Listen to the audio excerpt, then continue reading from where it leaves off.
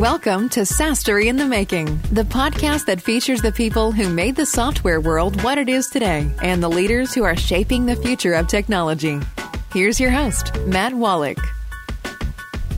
Yes, welcome. This is Matt, and welcome to SaaStory in the Making. I am really excited to be joined live from England. I have Nick Hague with me. Nick, how are you?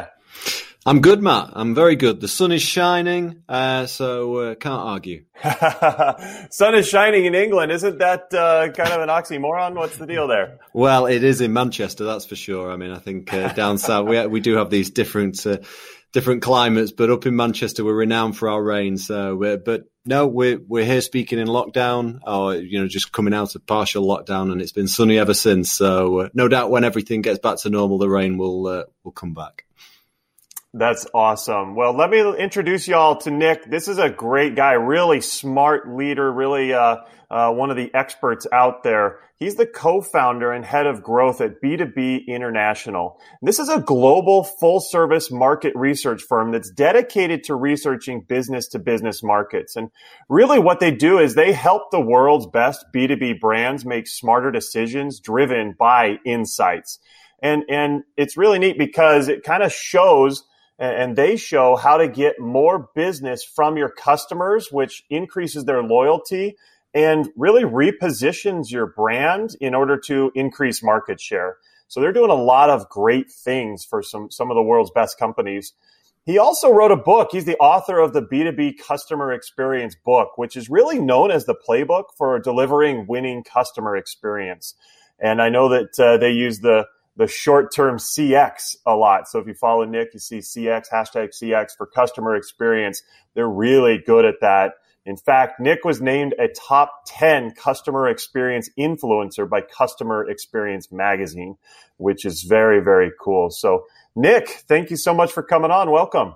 Thank you very much. No, it's good to be with you, Matt. And thanks for the kind words. You're welcome. Absolutely. So tell me what you're doing at B2B International. Well, we're a market research company, and clients come to us with a brief. Normally that lays out a problem in what they want to either grow or getting more from their customers, winning new customers in, differentiating the brand, or launching a new product or service proposition to the market. If you like, it helps it position. If you think of the Ansoff matrix, and we can help guide clients with market insights so they can either penetrate, develop, or diversify in their different markets. But with the current COVID situation, this has really magnified clients' requirements for insight, not only to the current challenges and needs their customers have, but also what plans they have post-COVID-19, so they can develop opportunities when the world does resume to some sort of normality. So, it's the same old, and that, there's lots of customer experience research being carried out, brand testing, brand tracking research, but there is this different angle at the moment in research that we're doing here around the whole COVID-19 coronavirus situation. That's fascinating. And I know that you've been doing this for quite a while now, over 20 years since you launched. Kudos for making it that long. But what major changes have you seen in that time, Nick? Well, over that time, I suppose our clients, and it's normally, it's someone from our clients, so normally a marketing director or CMO, their overarching problems don't really change. They're still wanting to, how can we sell more? How can we diversify? How can we differentiate in our marketplace? I suppose one thing that has changed is our research toolbox. This has definitely evolved over time, so we utilize the tried and tested methods like telephone interviews, face-to-face focus groups. But obviously, we now have a lot of digital tools to hand, and we can use these to gather market insights. So obviously we, turn into e-surveys and online groups, but using technology in different ways, like advert tagging with cookies, so we can gain insight and A and B test for ad campaign exposure. So there's different things that we've been able to do, that has definitely evolved over the 20 years. I mean, lots has changed over the last 20 years. Can't even think back. The internet was only just starting to come about. And in fact, B2B International was founded the same year as Google. But, even if the world turns quickly, doesn't it? And over the last 12 months, for example, I've seen changes. In fact, 4 key dichotomies that have arisen in B2B markets. The first one being now we're even more data driven than ever before, especially big data. But the problem is companies have too much data, so they can't see the wood for the trees. And so they're needing these deep insights. And that's, I suppose, where we come in. So bringing together primary, secondary data to look at the story is now key more than ever. The second dichotomy of, thing that's changed is people in B2B markets have definitely got used to the way that companies like Amazon treat them in their consumer lives. And so personalization of individual relevant messages and services delivered is expected.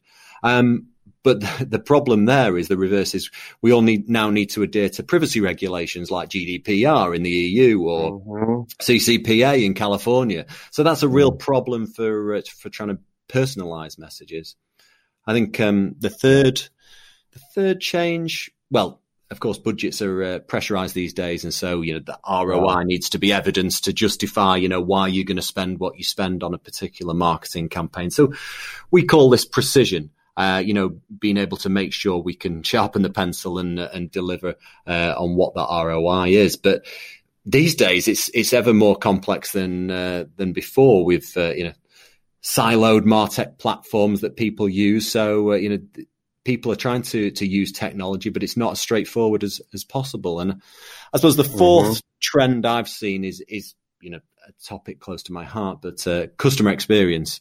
And it is a hot topic around most boardroom tables these days. But in recent research that the B2B International did, we found that 52% of CMOs still, or insight managers still state that delivering an excellent customer experience is their biggest challenge. So there's lots of talk, there's lots of money being spent on this, but it's actually not delivering in a lot of cases. And that's the premise of what I wrote my book on. We argue there's 6 CX pillars that companies should look to meet, what we're seeing is that, in terms of performance, I'll go across these key criteria, whether you're committed to your CX or you've got this seamlessness experience, whether you're responsive to customer needs. Movement in this is stagnant or even declining. People aren't evolving their CX programs to stay in line with customer expectations. So that's definitely a change I've seen recently too. Yeah, I bet. Wow, that's fantastic. You gave a lot of great insight there. I'm sure that there's been a lot of learnings over the last 20 years, last 12 months. What do you guys have really grown, and you went through the acquisition. What do you most attribute to your success? Well, I'd say I think it comes down to, some of the basics like working hard in those early days. I think there was only 3 of us in the early days. So, working long hours, working weekends. I think one of them may be another attribute for success is being laser focused. I mean, with our clients, especially around brand, you need to be laser focused on what your position is in the marketplace and how you're differentiated.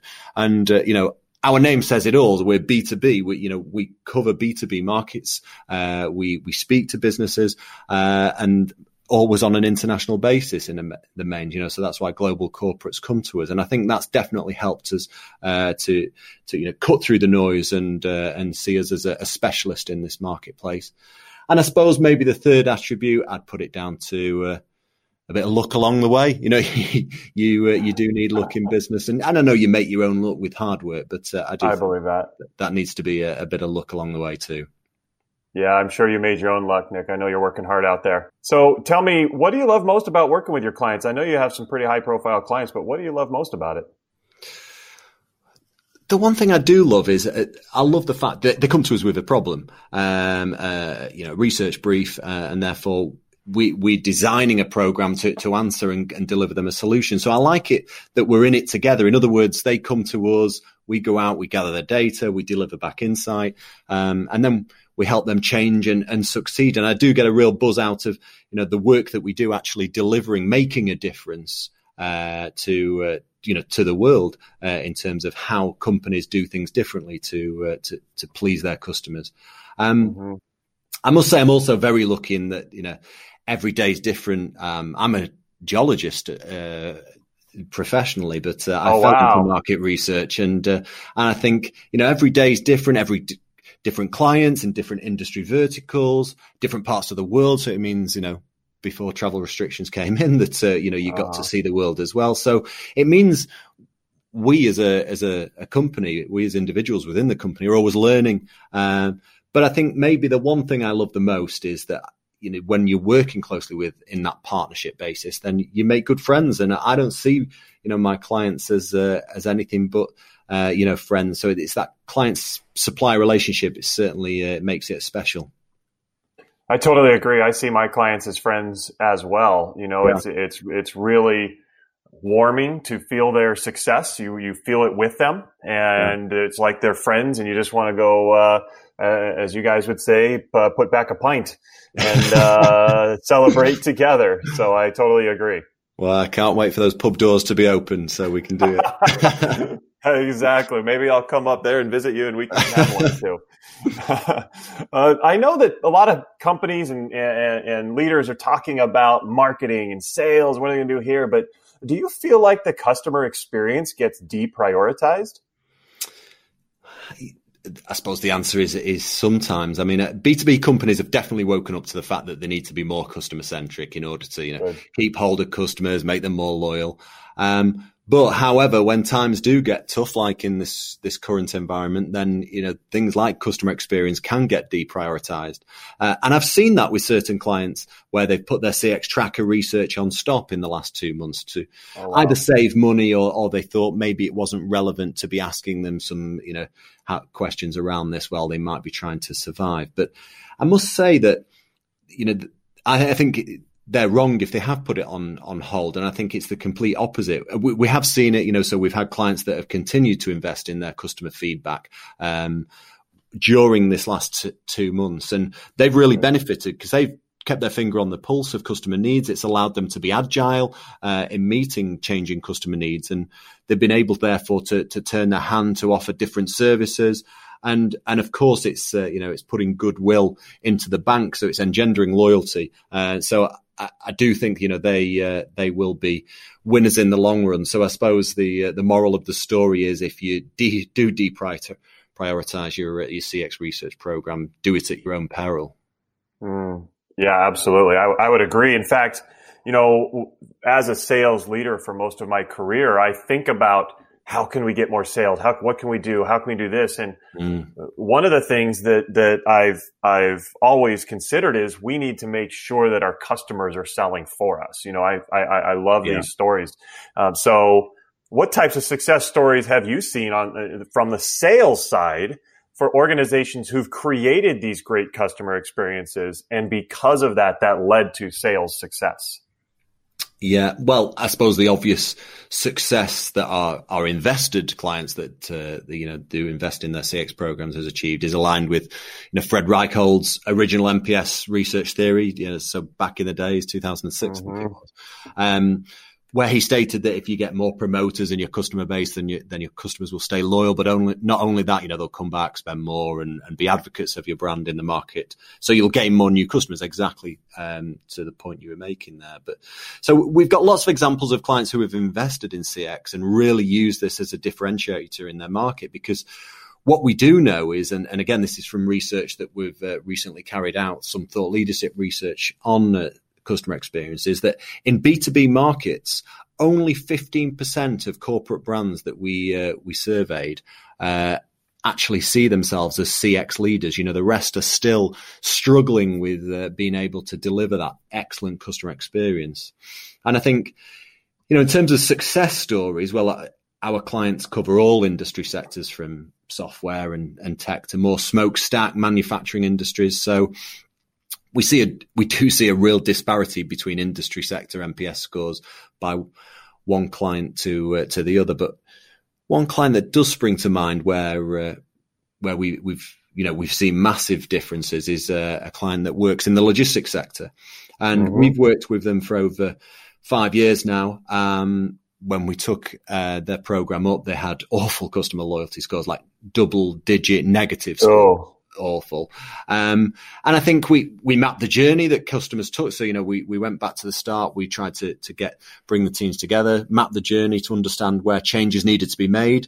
On the back of research, found out what the relevant KPIs were to monitor and track, and then worked with them. And behind the scenes, of course, we can direct them and give recommendations, but they've got to do some work too. And so behind the scenes, they changed the way they did things, but with the customer in mind this time, rather than this siloed way that they'd done before. And lo and behold, they now have a positive NPS, and they're delivering profits of which the C-suite are very happy there. But I think the key point is for any of these success or customer experience success stories is that it doesn't happen overnight. That took 5 years. It needs investment from the top down to make it successful. And that investment also is time investment. And I think, you need to have a look at, you can make some quick wins in the first year and 2 years. But after 3 years, that's when you start to really need to make the big changes that will affect the bottom line. Makes a ton of sense. Absolutely. And I love hearing those success stories. So I want to know, your expertise is primarily on the customer experience side, Nick. I focus on sales. Within a strong, growing organization, how do you see customer care and the support side working together with sales in an ideal scenario? It's an interesting situation, isn't it? The sales versus CX relationship. And the problem we often see is that we work for large corporate businesses, and they're often floated on the stock exchange. And therefore they're driven by this short-term focus to deliver bottom line profits for shareholders. So there's this conflict at play. And if things are tight, then the mantra is, sell, sell, sell, and no matter what cost.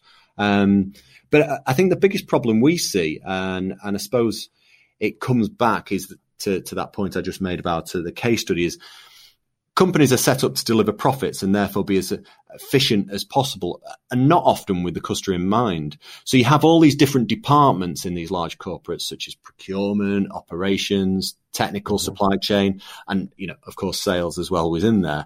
And these are often siloed and not communicating with one another. So therefore, often with good intentions, salespeople will promise the earth to customers just to get the sale. We don't ever do that. No, never. But not, maybe not checking back in with production that the product's in stock, or can it be delivered on the stated date? And this all starts, to tee up an impact on the customer experience when things don't go as planned. So I think the ideal scenario, I'd say, is to carry out this customer journey mapping workshop that we often do at the very front end of any program, bringing together different parts of the business from each department so they can understand how each interacts with one another. And from that will come empathy of the customer, the journey that the customers take, and also a change in process and, hopefully mindset to deliver this more joined up experience. Yeah, that makes a lot of sense. I really agree with you there for sure, because I think it should be working together to create that joined up experience. But, a lot of our audience for this show are founders of early stage and growth stage companies. You work with a lot of bigger companies.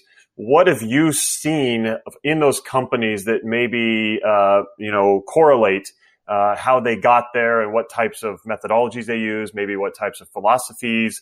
What tips would you give to founders themselves who are looking to scale and get to that point? What would you say? Well, I suppose I can only talk from experience, and from being a startup, nearly 22 years ago to now having a global business that's integrated with the Dentsu business, and we're specialists within our B2B division alongside brands like Merkle, Gyro, DWA. So we've taken this journey from an embryo stage to being part of more of a corporate business. And from our experience, at least, the tips that has helped us is taking our time. That has been the secret for our success.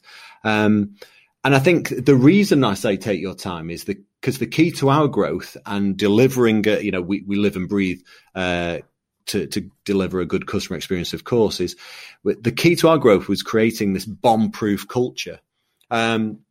So, over 21 years ago when we started here in Manchester, England, there was just 3 people, 1 office. And over time, it's been an organic build of the business. So it's taken time, but when we opened in our Beijing office, it was someone from the team in Manchester that went over there and headed the Beijing operations, knew our values, how we worked. But also we worked alongside someone that was from that particular country because we knew, we needed to understand their culture as well. And this was the same blueprint that happened when we went to Singapore and opened our office there, New York, Dusseldorf, wherever in the world we've opened an office, we've done it the same. And this has meant that the culture has stayed strong. People understand who we are, what we're trying to do. And I do love the saying, if you want to go fast, go alone. If you want to go far, go together. And go together and go slow. So it typifies B2B International's journey anyway. And it's something that some companies struggle with when they try to grow too quickly, and especially through acquisition. And, we see that with venture capitalists and everything else as well. So, it can work, but it's just making sure if you do grow quickly through acquisition, then it's all about making sure that culture stays strong. Yeah, I think that's so important. I've read a lot of Jack Welch, and he said that a lot when they're doing the acquisition. They got to make sure the culture continues to stay where it needs to be. Yeah. This has been a wonderful experience for me, Nick, learning from your insights and your wisdom. So I really appreciate you coming on. But how should our audience learn more from you or from B2B International? What ways would they be able to get that? Well, I suppose the usual ways. You can visit the company website. So that's B2B, letter B, number 2, letter B, international.com. Or you reach out to me individually. You can search me on LinkedIn. It'd be, /Nick Hague, or on Twitter, at Nick_Hague B2B. So, any which way. Yeah. And, I'd be happy to answer any questions on the fly there too. Excellent. Well, this has been a great experience for me. So I really appreciate you coming on, Nick. It's much appreciated, Matt. Enjoyed the conversation. My pleasure. So once again, this has been Nick Hague from B2B International, and I really appreciate you listening. And we look forward to seeing you next time. Take care. Thank you for listening to SaaStory in the Making. Join us next episode for another look into how today's visionaries are creating the next generation of innovation.